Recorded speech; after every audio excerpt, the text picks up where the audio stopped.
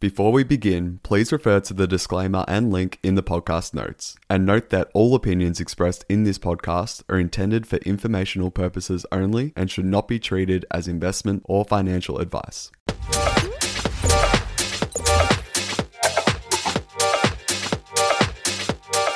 Welcome to the Collective Shift podcast. My name is Nick and I'm here with Head of Research Matt to discuss his latest member post, diving into what 2023 will hold for the market. Hey Nick, good to be here and looking forward to talking about the year ahead or the 11 months left in the year. We've started off strong in terms of prices, but looking forward to talking a bit today about some different themes that I covered in my recent 2023 look ahead post for members. Perfect. So what was your key theme here for 2023 if you could pin just one? Yeah, it was hard to pin just one to focus on today, but definitely I feel like in light of recent events even, I already had staking as my sort of theme or word for the year, and definitely in early February we've probably seen that even pushed to the forefront even more in light of recent regulatory events. Get into, I suppose, the different subcategories of staking that I focused on.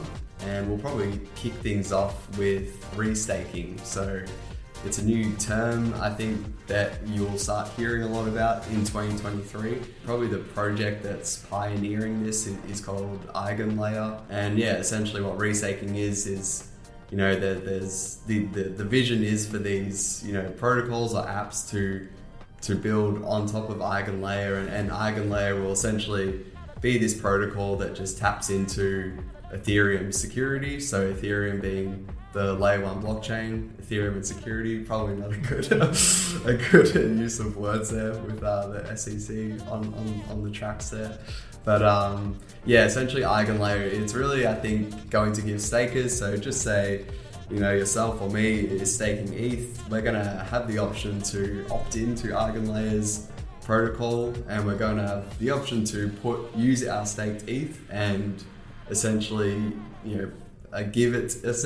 it over to EigenLayer, for lack of a better term, for it then to be able to be used and leveraged to help bootstrap other protocols and apps. So yeah, you've got the likes of the middleware sort of protocols, essentially any app or protocol that has to go to a lot of effort to bootstrap its network, which is capital intensive.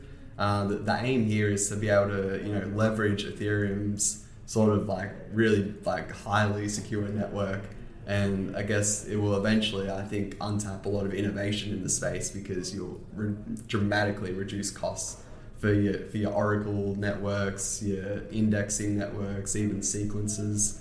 There's a lot of different use cases, bridges. A big year ahead, I think, for restaking. So what state are EigenLayer in at the moment? I know they're not tokenized. Yeah. Do you have any updates on when they may launch a mainnet or when they're going to? Yeah, so I think their first product is EigenDA, which is a data availability layer, and that's essentially slated to go live towards the end of 2023 or the back half of this year.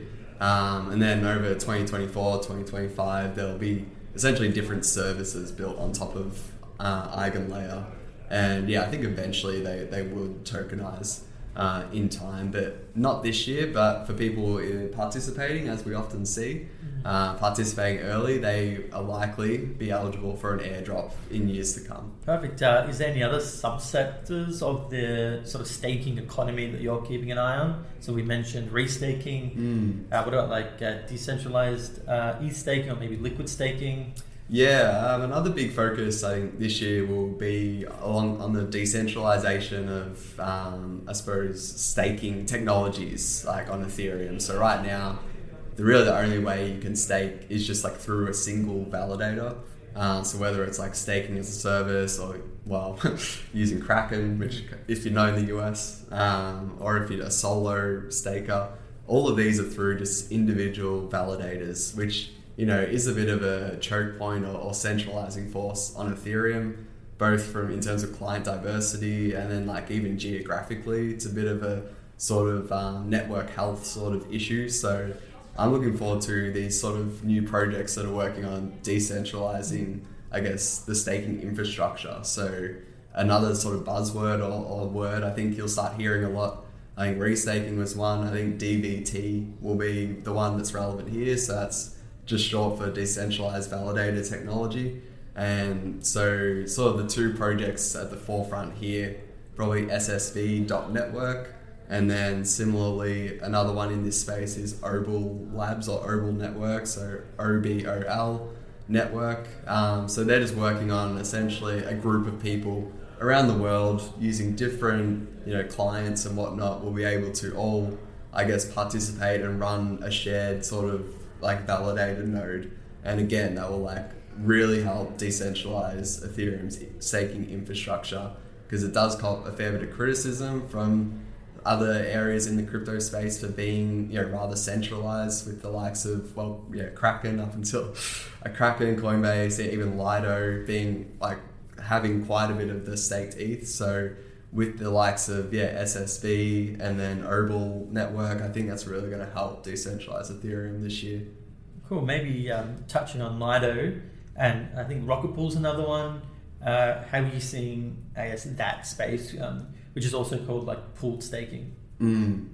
Yeah, so this pooled staking is a really popular way of, for people wanting to, if they own ETH but they don't have 32 ETH, to run their own staking, their solo setup. For people who maybe just have less than that and they want to earn sort of the staking rewards for helping secure Ethereum, they have the option of using the likes of Lido and Rocket Pool and Stakewise to, as you said, pool their stake. Another way, another term it's often called is like liquid staking as well. But essentially it's this other mechanism of being able to stake. And I think they will really, again, be more heavily used this year in 2023. I think both because of just project development. So I know Rocket Pool is coming out soon with lowering their threshold from having to have 16 ETH. Now they're going to lower it to 8 ETH as their threshold. And Lido is just released version 2 here in February. And Stakewise is coming out. I think even Swell Network.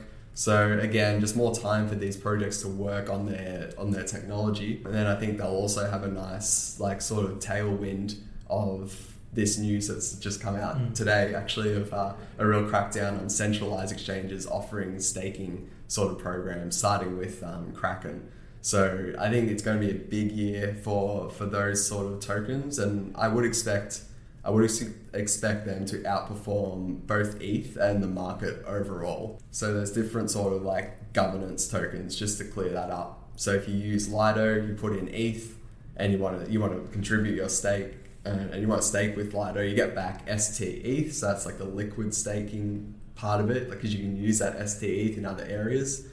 But I guess the tokens I'm talking about that will outperform the market are the governance, like the tokens that are native to Lido. So that's the LDO token. Rocket Pools is the ticker is RPL. So their Stakewise is SWISE. So those sort of governance, as the protocols get bigger this year, which I strongly feel like they will, I feel like value will accrue to these underlying tokens, because it'll be more important to have an input into these protocols. Awesome. Yeah. So is there any other levels or area of focus you're keen for in 2023 outside of the staking area? Yeah, so some others I did touch on were, just NFTs in general, TLDR or summary. I think it will still be opportunities in the NFT space. And then, I did mention some other areas in terms of just blockchain architecture and whatnot. I still think there's a lot of work there to be done. And then what about prices? I know everyone's probably thinking, what about prices? What's going to happen? I think overall, my thought is Bitcoin will spend most of the year in between 20 and 30,000. I think it's going to be a pretty boring year in terms of like the overall BTC and ETH prices. I think they'll mostly just like go up and down within a range for the whole year. And then I think 2024 is when we'll really start to gear up. Yeah, I think it's going to be a tough year as well. We could see some sideways action, but I'm also kind of anticipating Bitcoin to maybe do a bit better, considering it's one of the strongest, most decentralized crypto asset out there. For more information on Matt's post, head to the Collective Shift member platform, or the link will be attached to the podcast.